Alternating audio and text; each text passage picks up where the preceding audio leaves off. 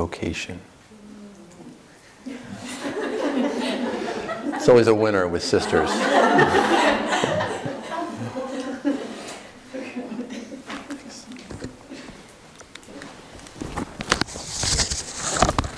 the name of the Father, and of the Son, and of the Holy Spirit. Amen. Amen.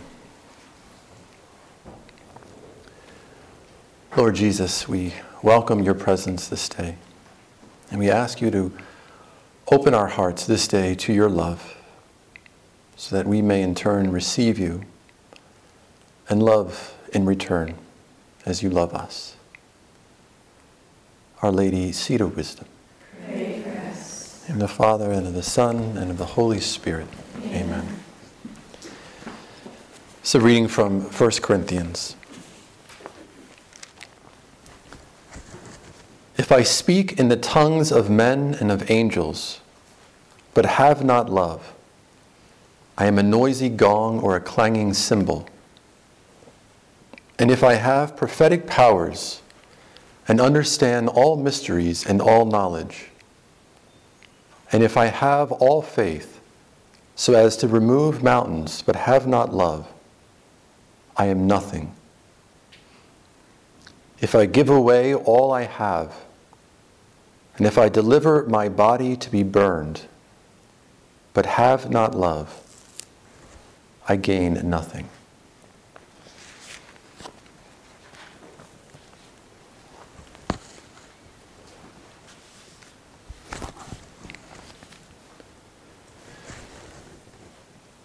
There's a story that comes from the Eastern tradition, and it's the story of a monk who was apparently acquiring this reputation or this notoriety as being a holy monk.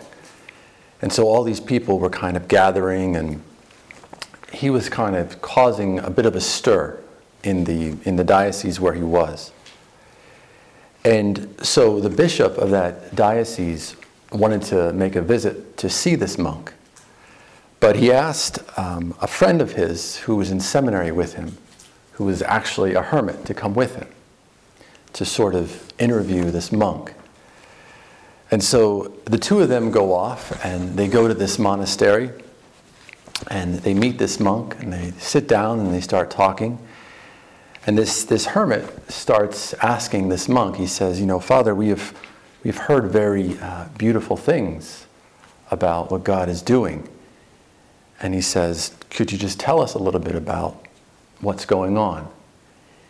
And so this monk begins to tell them. He says, every morning I wake up at 3 o'clock in the morning and I pray. He says, I'm never late for anything. I do all of my chores perfectly. I only read these certain amount of books. And then he says, I fast 3 days a week. And on and on and on. And the hermit and the bishop are just listening to him. And after a bit of time, the hermit says, thank you, Father. And he just says, God bless you. And he leaves. And so as the bishop and the hermit are getting in the car to go home, the bishop is somewhat amazed by this monk. And he asks the hermit, he says, so what did you think? And the hermit says, without skipping a beat, he says, he's a phony. And the bishop is like, how could you say that? He's a phony? And the hermit says, he might not be a phony, but he's deeply immature. And the bishop says, how could you say that? Didn't you hear all the things that he was doing? And the hermit says to the bishop, he says, Bishop, we were speaking to him for 15 minutes. And in those 15 minutes, he said the word I 37 times. He never said the name of Jesus. He never made any reference to God. Never made any reference to God's grace. It was I.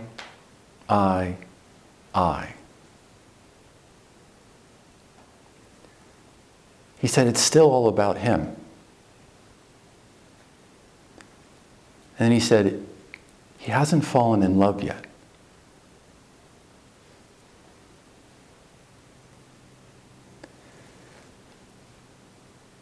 And it's love, oddly enough,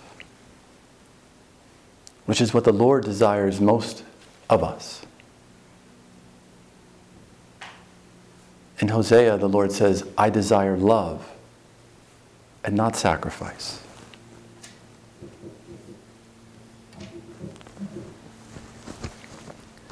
And without wanting to sound cliche, love is really our vocation. It's not necessarily marriage or religious life, or if we're in religious life, it's not necessarily Franciscan, Benedictine, or whatever it might be. That's the path in which the Lord desires us to walk on in order to love more fully and more deeply. If somebody's called to marriage, or for us who are called to religious life, it's because it's here in that vocation, with all of its uniqueness, with all of its beauty, but also with all of its challenges, where God is attempting to expand our hearts so that we can love more deeply, so that we become more like him.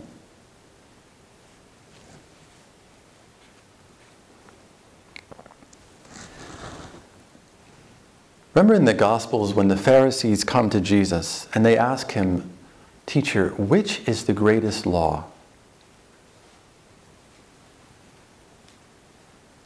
And Jesus sums up all 613 of the Mosaic laws to loving God and loving neighbor. And that can be even reduced to this one word, love. Love is God's law.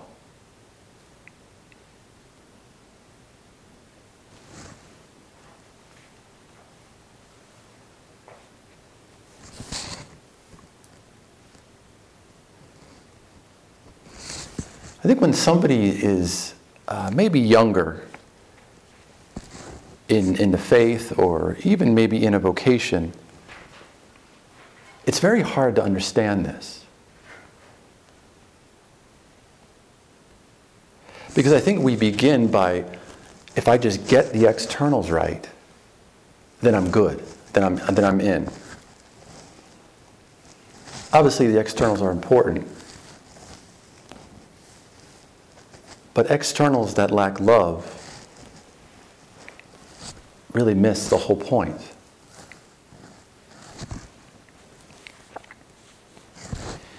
And sometimes, too, when we're young in religious life or even in ministry, we can evaluate success externally. It's easy for us to say that our ministry is successful the more people that are involved. So if I give a talk and there's 500 people, it's like, wow, that was amazing. But if I gave a talk and there was like 7, I'd be disappointed. Sometimes we think that our communities are successful the more vocations we have.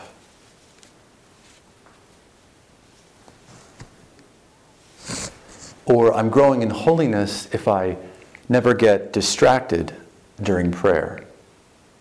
Or if I never think bad things. Or if I never struggle with another sister or another brother.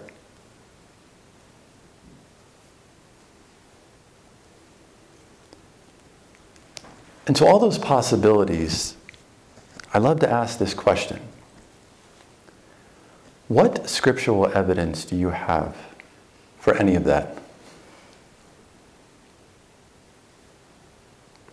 Because Jesus says things like, "You will be hated by all for my name's sake." And he says, "A servant is not above his master." If they have called the master of the house Beelzebul, how much more will they malign those of his own household?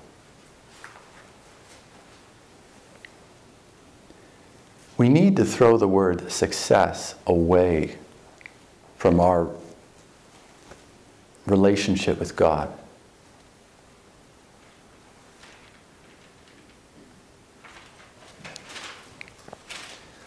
This morning we were talking about St. Paul. When I'm having a bad day, I read St. Paul's second letter to the Corinthians, chapter 11, verses 24 to 29. I highly recommend this passage, because this is St. Paul's resume. He talks about what his life is like after he accepts Christ.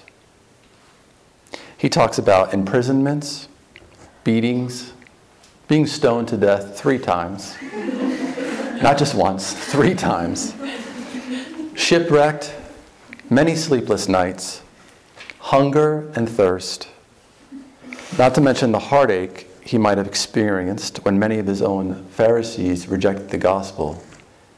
And that's only half the list. I couldn't write anymore because it was just too much.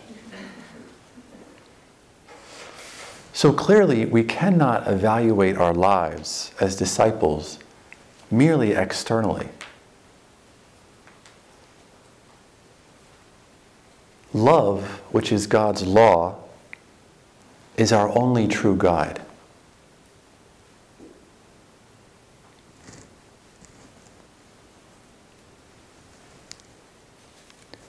You know, Charles de Foucault, I think he's blessed now, but he felt inspired to leave the Trappists to begin this new community.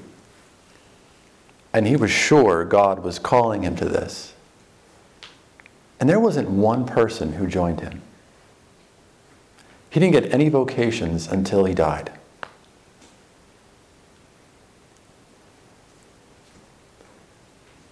But yet he persevered in love.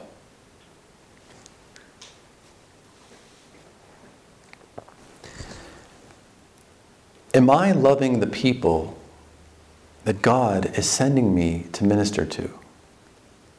Whether it's 5 people or 500.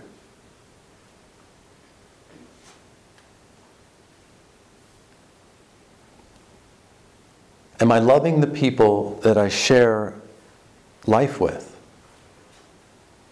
Whether in community or friendships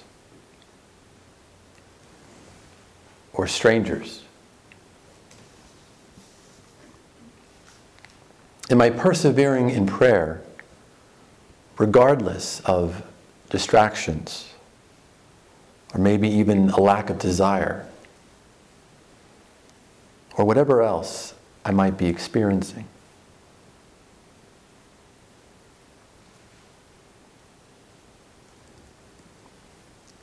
These, I believe, are the questions that really matter, because they have love, God, at the center. St. Paul says, if I do not have love, I am a noisy gong or a clanging cymbal. If I don't have love, I'm just noise. There is so much noise in the world.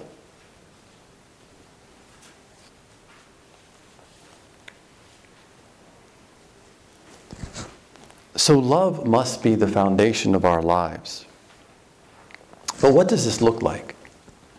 You know, Jesus says, greater love has no man than this, that a man lay down his life for his friends. And so love, at least according to Jesus, is the total gift of ourselves to another.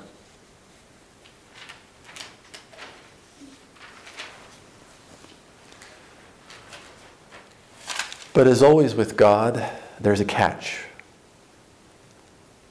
And here's the catch. This total gift of ourselves to another is meant to occur regardless of our feelings, of our preferences, of popular opinion, of past hurts and wounds, our emotions, peer pressure, etc.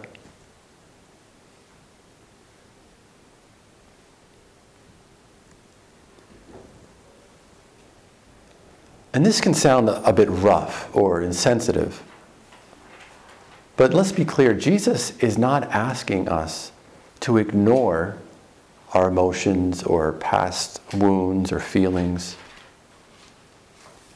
but he's asking us to go through them. And love, particularly the way that Jesus defines love as a total gift of ourselves, is the only way to go through them.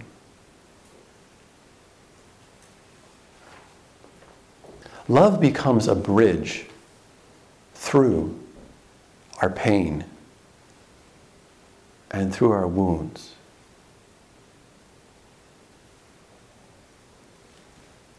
Love heals.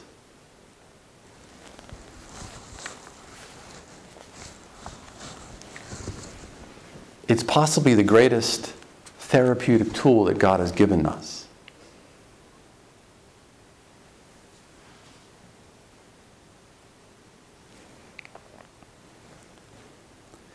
But here in this life, love often takes the shape of a crucifix. When Jesus says, "Greater love has no man than to lay down one's life for his friends," he's not only preaching God's word, he's not just proclaiming a truth, but he's foreshadowing what he's going to do for us. Namely, to die on a cross.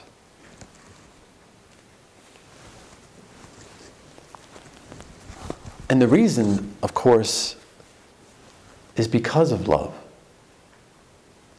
Because God is love. And he wants to show us this is what love looks like.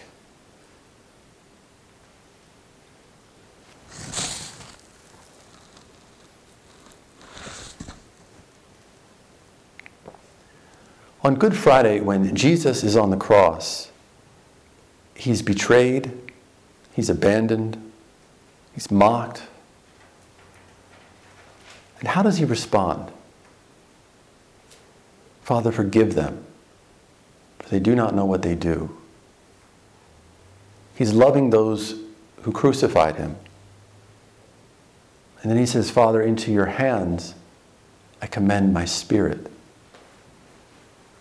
He's loving the Father.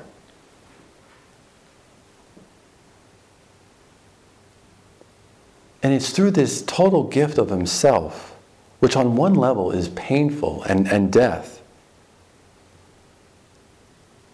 but on another level, it becomes a bridge that leads to the tomb of Easter morning, the empty tomb of Easter morning.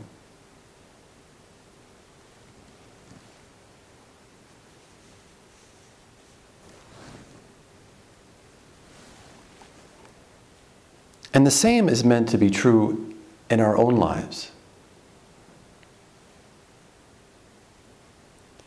This is why love is ultimately our primary vocation.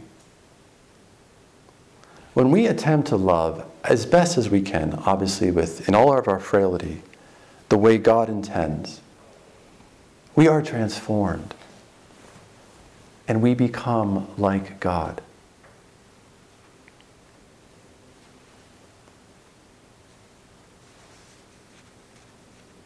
That monk who I shared with in the beginning, he was still like himself because he wasn't loving completely. He wasn't in love yet. And so all that he was bringing was himself, which wasn't necessarily bad, But it's just simply not enough.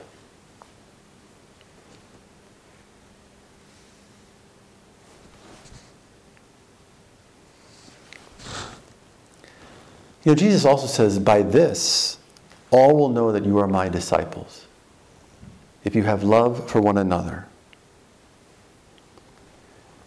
In other words, when we love in this way, or when we at least attempt to love in this way, people will see, hear, and experience God's love, His very life, through us. Love is the greatest evangelization tool there is.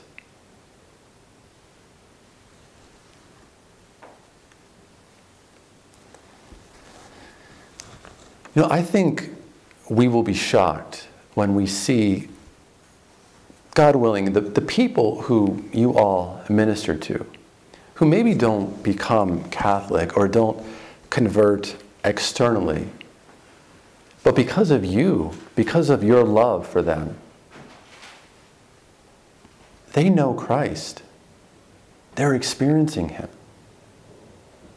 And maybe for whatever reason, they just don't have the opportunity to officially become or enter the church.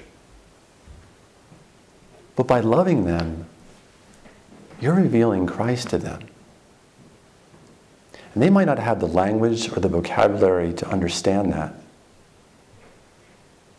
But that's who you are to them.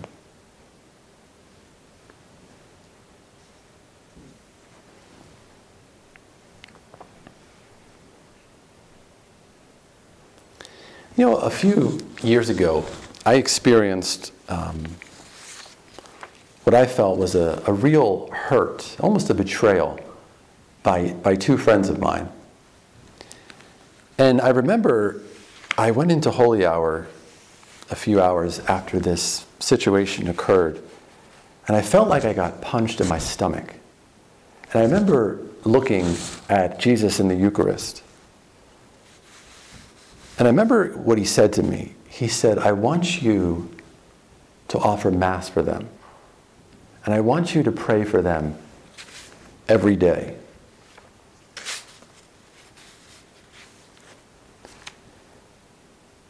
And my response, unfortunately, was like that of a little child. Because I said, I don't want to. Do I have to?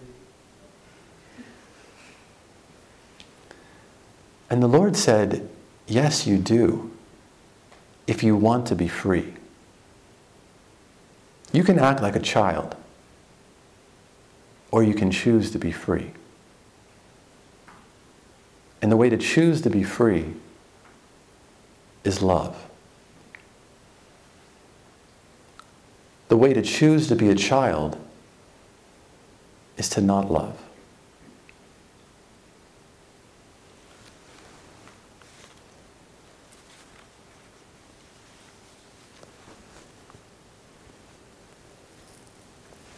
Our capacity to experience freedom in this life is directly related to our willingness to love.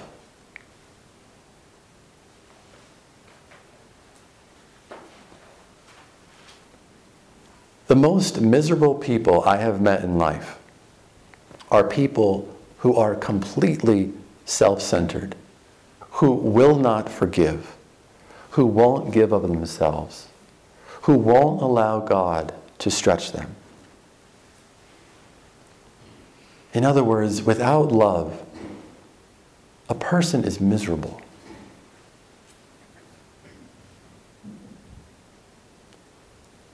If you contrast that with the saints are the freest and the happiest people. Because they are people who love.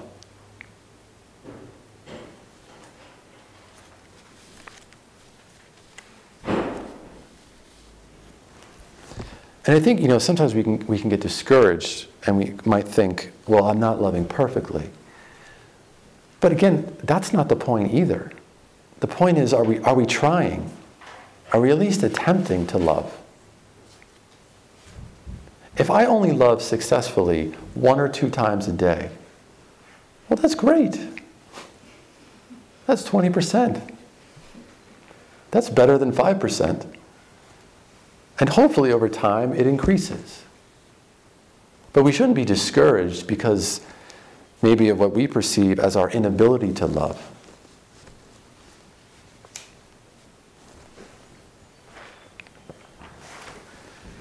St. John of the Cross says, in the evening of life, at the end of our lives, we will be judged on love alone.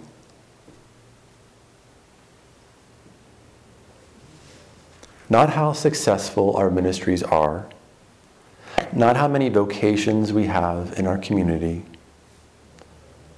not how perfect our prayer life or our spiritual life was, but how much and how deeply we loved.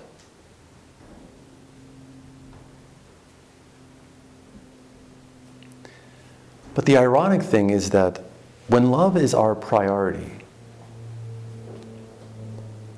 everything else works out. Ministry, fraternal tensions, prayer. Everything works out because God and His law, which is love, is at the center.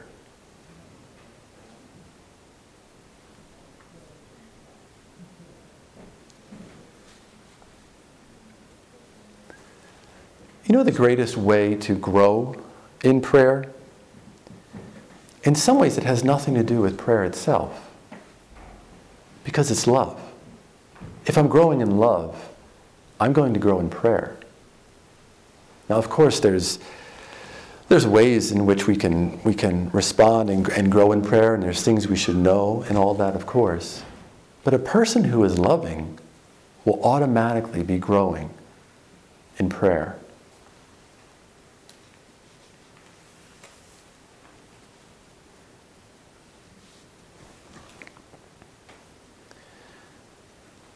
We oftentimes approach life asking, what can I get out of life? What can I get out of this ministry or this new assignment?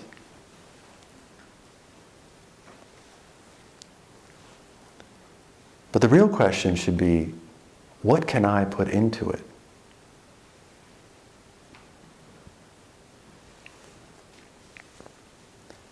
And the answer to that question from God is always the same. It's love. Nothing more and nothing less. Amen.